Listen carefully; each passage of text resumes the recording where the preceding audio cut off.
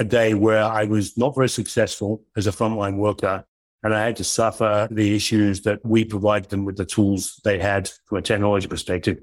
Learning for me is you have to be out there and you have to be doing what they're doing and understanding the challenges, both from a business and a technology perspective that your counterparts have. Welcome to the Disruptive Innovators Champions of Digital Business podcast, where IT and digital leaders from around the world talk about their careers, their inspiration, and their vision for the future of digital business. I'm your host, David Wright. The world of digital business is evolving faster than ever, and I want this to be a place where digital business champions create a village to band together and help each other navigate the ever-changing terrain. Disruptive Innovators features conversations with CIOs and digital leaders from around the world, diving into their personal backstory, career, their current role, trends they've been seeing, and their vision for the future, personally, professionally, and otherwise. This podcast is made for people who are seeing how quickly the digital business landscape is evolving. Those who recognize that it takes a village of trusted advisors to navigate this ever-changing terrain. People who enjoy listening to high-level discussions surrounding what it means to be a leader, real-world examples of challenges faced, and industry-specific strategies leveraged to create exceptional business outcomes. This episode is brought to you by Disruptive Innovations, a leading tech consulting firm that helps enterprise organizations with their IT strategy, process optimization, and workflow improvement. Contact them and find out more at disruptiveinnovations.net. Good afternoon, friends. David Wright here, and I am your host of the Disruptive Innovators Champions of Digital Business podcast. And this afternoon, I am lucky enough to be joined by Chris Boult. Chris, it's a pleasure to have you on. Thank you for having me, David. The pleasure is all mine. Cheers, cheers. Chris, for those of our listeners who may not know, can you tell everyone a little bit about your current role? Sure. And let me start with who is CARD. CARD stands for the Center for Autism and Related Disorders. It's the largest provider of ABA in the industry, which stands for Applied Business Behavioral Analytics, which is for treating those on the autism spectrum. I'm currently the CIO there. I also have responsibility for the digital marketing efforts, and I'm also CTO for our Skills Global entity, which provides autism solutions for other companies in that space. Wow. It's quite a load of responsibilities and such a cool mission. My wife is a speech language pathologist, so I'm familiar tangentially with the work that I imagine your organization does, and it's great work. It's meaningful. And really, it was a mission that drove me to joining the company 2 years ago. That's amazing, Chris. I'm going to look forward to diving into the work that you guys are up to at CARD a little bit deeper. But before we do, we'd like to start the episode with just one piece of actionable advice you might look to leave our listeners with today. Sure. This comes from one of my great mentors over my career. It's a variation of the seats on the bus principle from Jim Collins, who most people will be familiar with, good to great. And she said, Chris, if you can't change the people, change the people. And you have to pause for dramatic effect there, and I don't really understand it.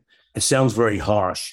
But later I'll tell a story about a positive outcome using that principle that she taught me.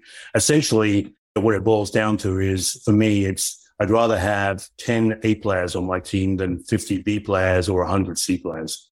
Yeah, that's the truth. And I had this conversation with my coach too about how if I'm not getting what I want from an employee, what am I doing to touch, move, and inspire that individual? And have I really made the effort yet? Or am I just trying to scrap it and move on? And 9 times out of 10, it was that I hadn't put the time in to really get them there. Totally agree, yeah.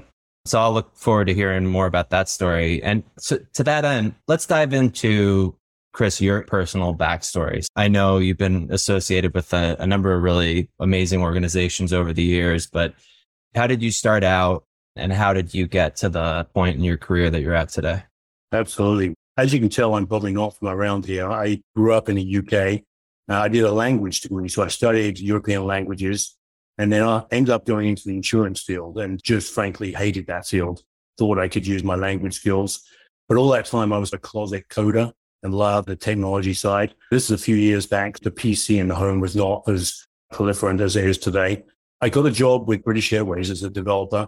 Shortly after that, I and my wife decided to make the move to the US and traveled out to Texas, ended in Fort Worth. So what a cultural shock that was, coming from London to Fort Worth, Texas. And I got a job with American Airlines. That was meant to be 1 year. I stayed 9 years, had a great time there. And then I joined Accenture, at the time it was called Anderson Consulting, decided to get in the consulting side, and later Sabre. And I spent a good part of my career earlier on in services side, so products, services, consulting. And I think that's actually such an important thing to do, because today when I'm dealing with my partners, I understand where they're coming from. And I think that helps build more solid vendor relationships and can help us be mutually successful. After that, I've had a number of increasingly big CIO roles. I joined Greyhound coming out of Accenture in 2008. Just had a great experience building the customer experience, focused on building our presence around mobile and online. But ultimately, I ended up at Card in 2021. David, this role is really the intersection of what drives me personally and professionally. I have a passion for helping those. I've been very blessed. I've been healthy. I've got 3 healthy kids. Not everyone has that blessing and that luck. So I've been very lucky to really be able to pay it forward now. I've had roles in nonprofits at Make-A-Wish, and I'm active with a group called Best Buddies, which is a nonprofit helping those with intellectual and developmental disabilities. Now what I can do is every day I wake up and I'm helping to build business technology solutions that help those who need it most, those on the spectrum. I enjoy working with my counterparts and other members of the CARD team. We call them Cardians. They're our teammates.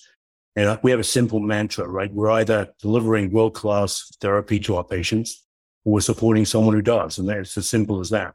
So for me, when I got the call to come here, it really did feel like a calling and a culmination of my journey. A lot of our listeners know this, but my mom's the president and CEO of a nonprofit in New Jersey called the Center for Great Expectations. We help them with their technology, and she supports pregnant women and their children who often come from super traumatic backgrounds.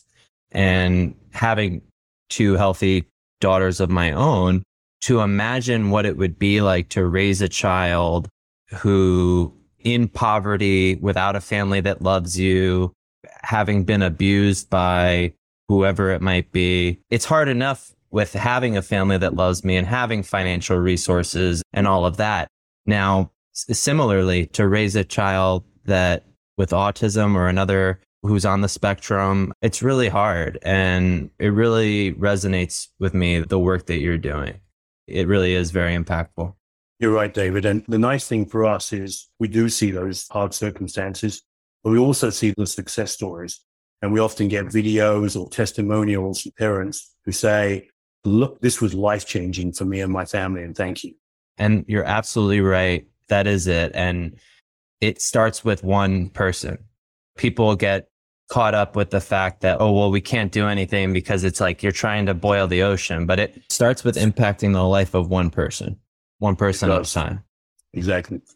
So Chris, super cool journey, personally, professionally, and otherwise. What would you say is one of the most important things that you learned along the way over the course of your life, personally or professionally? And what was life like before learning it and after learning it?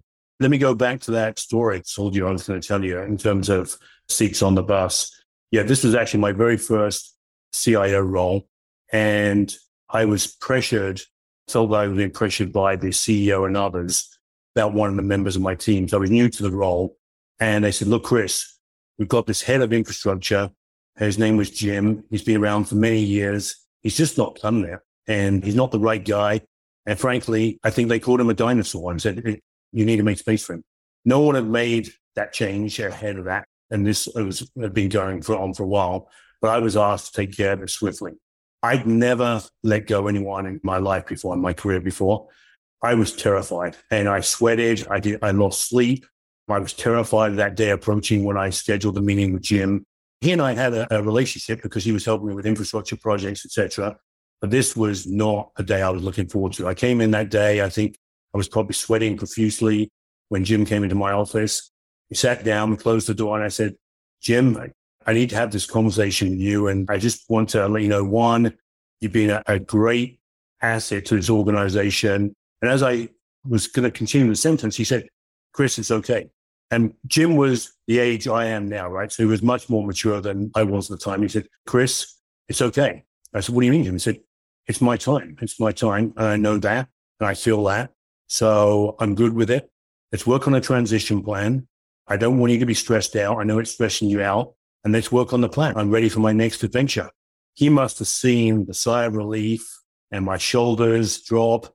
And we worked on a transition. He was true to his word and just an amazing lesson. And what I realized was that I could have approached it differently. Obviously, I was very nervous because this was my first time doing this. It really was a lesson about sometimes people do have the wrong seat on the bus at the wrong time. And it's okay to have that conversation. But the key is do it in an empathetic and humane way, and people respect you for that. That makes a lot of sense. It's a great lesson. Now, obviously, that was a challenging moment for you as a fairly newly minted executive. But when you think back, Chris, into your tenure, either from your consulting days or your days as a CIO, does a time stick out in your mind that you failed or that you had a really huge challenge, but you ultimately took a really profound lesson away from that instance? Yeah, I think so, David. I think back to my days, I was in consulting and I was the QA manager on a massive project at a client. And as we went through the QA process for this product rollout, it became very clear from the metrics that this project was not ready to go live. In talking to people, I understood that this was probably the fourth attempt to try and get this project over the line. And people had warned me that one of the senior people at the client was going to be held accountable in no uncertain terms if this didn't go live this time around. So again, no pressure at all. I went into this meeting and we had a go, no-go meeting. There must have been like 45, 50 people in that room, including the senior person sitting right in the middle from the client side whose career may or may not be on the line with this implementation. And I knew that we weren't ready. The senior partner went around the room and started going, are you a go? Are you a no-go? Are you a go? Are you a no-go? As it went around the room, all the people who I thought had believed that it was not ready were saying, go, go, go. It got round to my side of the room. There was probably like no more than 5 people left to go after me. And I said, I've got the data. We've got the metrics. We've run all the tests we can. I'm afraid to say it's a no-go. And I saw that leader from the client look over me. It was like his eyes were burning through me. It was very difficult. There was deathly silence in the room. And we walked out. It was a no-go. And everyone was avoiding me and going out. Within a few days, people would come up to me and go, that was a good call, Chris. That was a good call, gutsy call. And even the leader, he didn't get fired. And we went live a few months later. He came up to me and said, yeah, ultimately, that was the right call. But that day, I did not feel it. And I felt like I had not a friend in that room. It was a very uncomfortable feeling. But yeah, for me, the lesson was you do have to be courageous when you've got the data and facts to back you up and stand your ground. And I was actually, again, respected more for that than if I'd actually just gone with the flow. Oh, that's a great lesson. And as a consultant, to be honest, I've been on both sides of that. Young in my career, I would have probably been the one that said go, particularly young, I also had the thing where I wanted people to like me. So I came to find, and now when I walk into a client or when we're starting to engage, I'll be very vocal about this, like right up front. I'm like, if you're expecting someone who's just going to go with the flow and all of that, that's not me. I'm going to be the one who challenges things tactfully, and I'm not going to do it arbitrarily. It's going to be, like you said, based on data, based on facts, but you can count on that from me. Now, you might tell me, Dave, we appreciate that, but also there's this, and you might not know this about our organization. And then I might say, okay, no, that makes sense. But you don't want a consultant who's not going to challenge you. Sure. Yeah. That's ultimately what you pay for.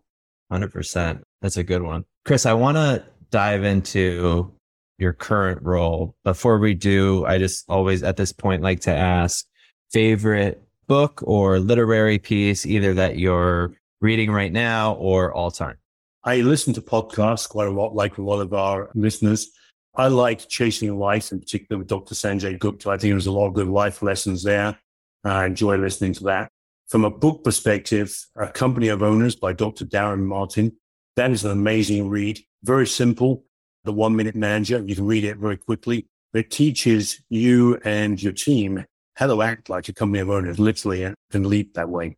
And then I've read all the books by Sir Richard Branson, and I love his mantra, which is very simple. Happy employees make happy customers. And it sounds like it's a cliche and very simple, but it really does apply. I love what he does with Virgin. He just does an outstanding job. And I think that's true. I really think that's true because it comes through in their attitude, their empathy, all of it. Chris, now, so you're the CIO among other roles and responsibilities at the Center for Autism. Talk to me a little bit about your vision for IT and digital and maybe some of the key initiatives you guys are working on as it's derived from the overall mission of the organization. Absolutely. When we look at what's important at CARD, clinical excellence underpins all of our operational goals and metrics. I work particularly closely with our chief clinical officer, and it's all about data, as you can imagine, and metrics and KPIs and moving the needle and understanding what makes a difference in a treatment plan and a therapy session with a patient. Those are key. What I particularly like about our relationship also is he is a big fan of bringing innovation to bear in this space. He and I partner. I'm always able to bring an idea to the table and say, why don't we take a look at this? So this is worth a look at. Often he'll bring something to me. And he's a great partner in that. He's not off doing shadow IT or anything like that. He's bringing it to me and the team saying, you know what? This has a lot of merit. For example, over the last year, we were looking at some opportunities to leverage virtual reality, which has great potential in the autism space. And so it's how can we move the needle and really improve the care we give and collaborate on efforts like that and leverage those kind of technology platforms going forward. I love when I see the clinical teams and the IT teams playing nicely in the healthcare setting. You don't always see that, right? And you'd hope with a mission like yours that everybody could get with it. But I think it's also a function of the individuals themselves, the leaders themselves, being willing to collaborate. It really is. And he's very collaborative. In fact, we have a very collaborative executive team. Everyone behaves in that manner. So it's an environment where innovation and new ideas are welcomed. Right. It's a huge part of it because we'll encounter organizations where you can feel the trepidation of employees afraid to make a mistake, and you can't foster innovation in an environment like that because for innovation, you can't be afraid to try something and make a mistake. Obviously, in a healthcare setting, you have to do it in a controlled manner where it's not going to cost someone their life, but you still have to be willing to take that leap of faith. You do indeed. I'd like to say those ideas are often welcomed. We try and fail fast collectively. And often something that's happened with us is we've come back and revisited an innovation because it may not be time today. In 6 months it is. So we'll often park something, so we'll come back and revisit that together. Yeah, that's smart. What about maybe some of the biggest challenges, Chris, you guys are facing as an organization today? Yeah, so we've got some strong headwinds. Yeah, obviously that apply to the healthcare industry in general, but particularly to the ABA industry.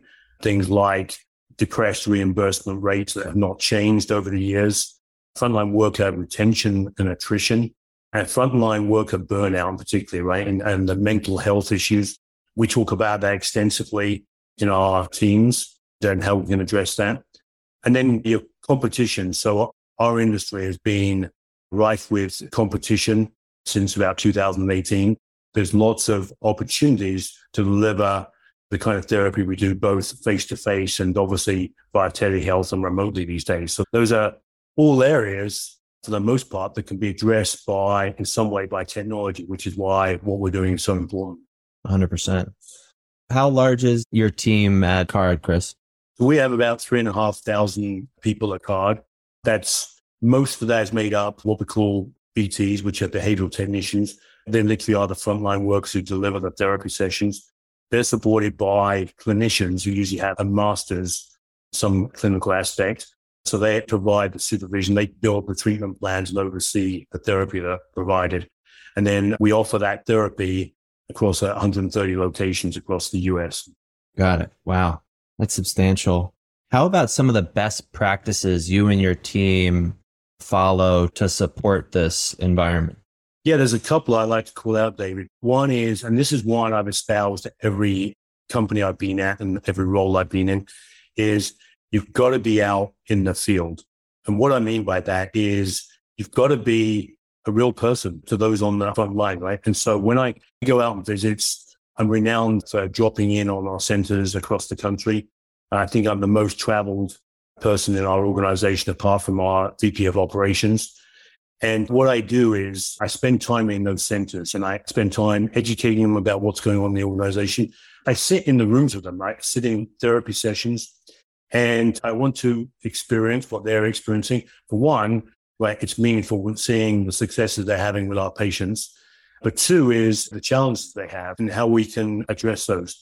I'll give another quick story. One of my early roles in IT leadership, our CEO, he was fantastic. And he felt very strongly that his executive team didn't know what was going on in the field. He had this special day. It was a sales day. And he said, every one of you is going to go out to a location. Now, this was a staffing company. So we did commercial and technical staffing for companies locally. And he said, I've already assigned you a location. You're going to go and sit in that location and you're going to help the manager do their work that day. So I got there and she said, Chris, your job today is 8 accounts. You're going to call these 8 accounts and I want you to build our book of business. There are 8 existing accounts, but I want you to see if you can grow those accounts.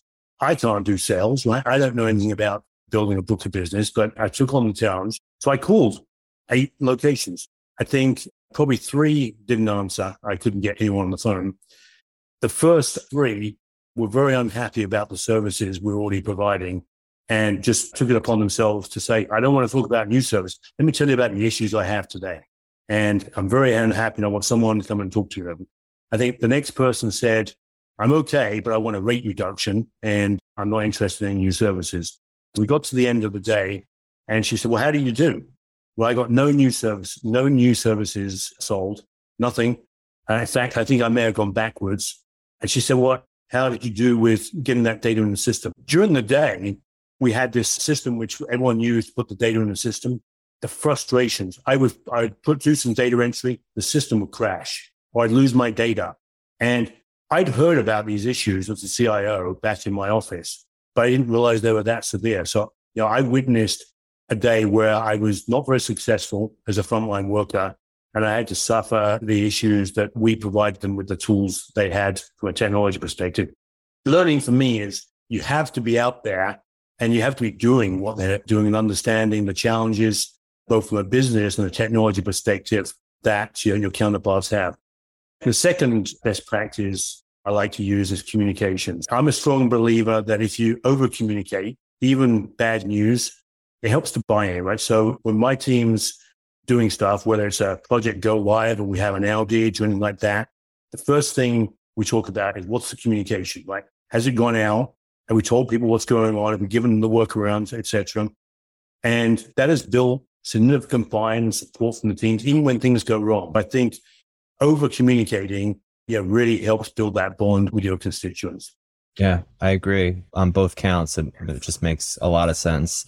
On the first piece, when we're designing solutions for the patient or for the consumer or the client, getting that perspective is just crucial. I feel so often you see technologists try to slap a technology solution in and then sell it to people. This is going to be great. Here's why, as opposed to sitting on that side and then working backwards from there, which I think certain companies like Apple are very good at.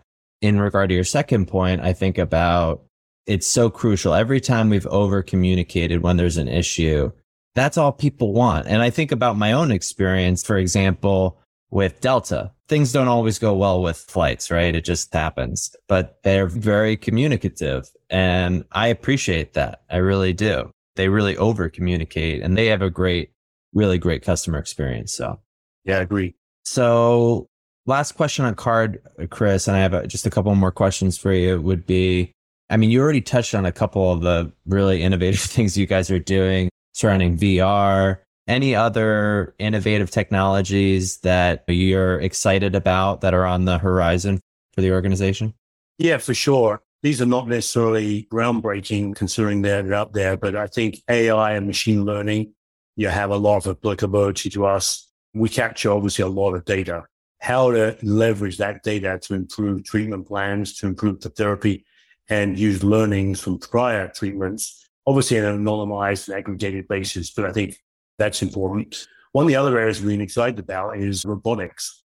Initially, I was looking at robotics as a potential solution to our staffing issues, which was probably pie in the sky, right? We're not there yet, but I was thinking we could put a robot in front of a kiddo and help them with their therapy. But in reality, there are schools already doing that with a therapist or a teacher with a robot by their side, co-presenting content.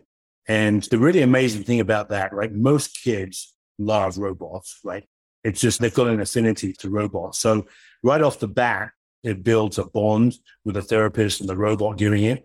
And they like to play with that robot. We've been in conversations with a robotics company, again, who works in our field, who's actually been successful at building not just the robots, but curated content that could support things like autism therapy. Super cool. And I was actually going to ask you next, where do you see the industry going in the future? And what do you think will be some of the biggest changes as time passes? But this definitely sounds like some of them. Anything else that you would add to that? Yeah, I think so, David. So I used to work in the airline industry, as you know, and one of the challenges we had is always ensuring that the agent dealing with the passenger could keep eye contact.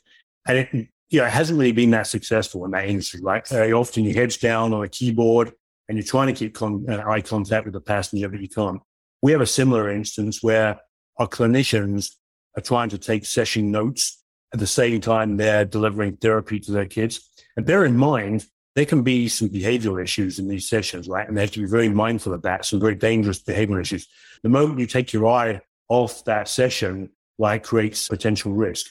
I'm pretty excited about the integration of some of the technologies coming, particularly from AI, with like some of the whisper technology where you can actually listen to the session notes and integrate it into engines like ChatGPT and actually get a synthesis and summary of a session where the clinician can then pay much more attention to the therapy session and their patient. So I think things like that could be significant game changers to the way we deliver therapy. Yeah, 100%. I'm really excited about that as well. We're seeing some young examples of that, always with the understanding that in healthcare, we have to be particularly careful as we start to introduce AI. I was having this conversation in London with Microsoft, actually, about how we just want to make sure that either if the correspondence is with the patient, that we have 100% confidence in the answer that's going back to them, or if it's in the instance where it's internal, that we have a clinician who's reviewing those notes after the fact to make sure that they're in alignment with what was actually said. Yeah, exactly. For us, we have some added challenges, right? For us, it's not necessarily a quiet, closed patient-doctor environment, right? They're often chaotic. There's other kids making noise in the background. So you've got to be very careful in terms of how that voice data is captured and if it's done correctly. Yeah, that's another consideration for sure. But the cool part is, right, it's continuously improving as the days pass. It's wild. Absolutely. Chris, I've enjoyed our conversation so much. Last question for you would be just if you could go back 5 or 10 years in time, what advice would you give your younger self? Yeah, I think for me, so I was lucky enough, as I mentioned, I was a language major when I was growing up. I had the opportunity to live and work in different cultures and different locations, France, Germany, UK. I spent some time in Poland, in Russia, in Italy, and I really enjoyed those. And for me, I really value understanding different cultures and making sure I understand them. My kids have learned that from me, and they cast the net far wider, right? Asia, South America. I think for me is I wish I'd cast my own net wider when I was younger like them, but I really respect what they're doing. And I'm actually riding the coattails of my youngest son next year when he goes to South America. I'm going to join him on some of his trip down there. Super cool. I think that's great for Americans to hear too, because I feel like so often we're so insular and maybe we go on vacation in one place, but I'm going to look to do the same. I'm going to be going to, I went to London, the UK for the first time last month. Later this year, I'm going to go back to the UK, but then I'm going to take it a step further and go to India, the Indo-Pacific region, Taiwan, Vietnam. So I'm pretty excited about that. Fantastic. That'll be a great trip. Great advice. I'm really excited to learn about their cultures as well. So, Chris, it was an absolute pleasure having you on today. Thank you so much for taking the time. Thank you for having me, David, and appreciate it. Absolutely. And to our listeners, thank you for tuning in. We will catch you all next week. Thank you for listening to the Disruptive Innovators Champions of Digital Business podcast. If you enjoyed this episode, please leave a 5-star review and subscribe to enjoy future episodes. This episode is brought to you by Disruptive Innovations, a leading tech consulting firm that helps enterprise organizations with their IT strategy, process optimization, and workflow improvement. Contact them and find out more at disruptiveinnovations.net.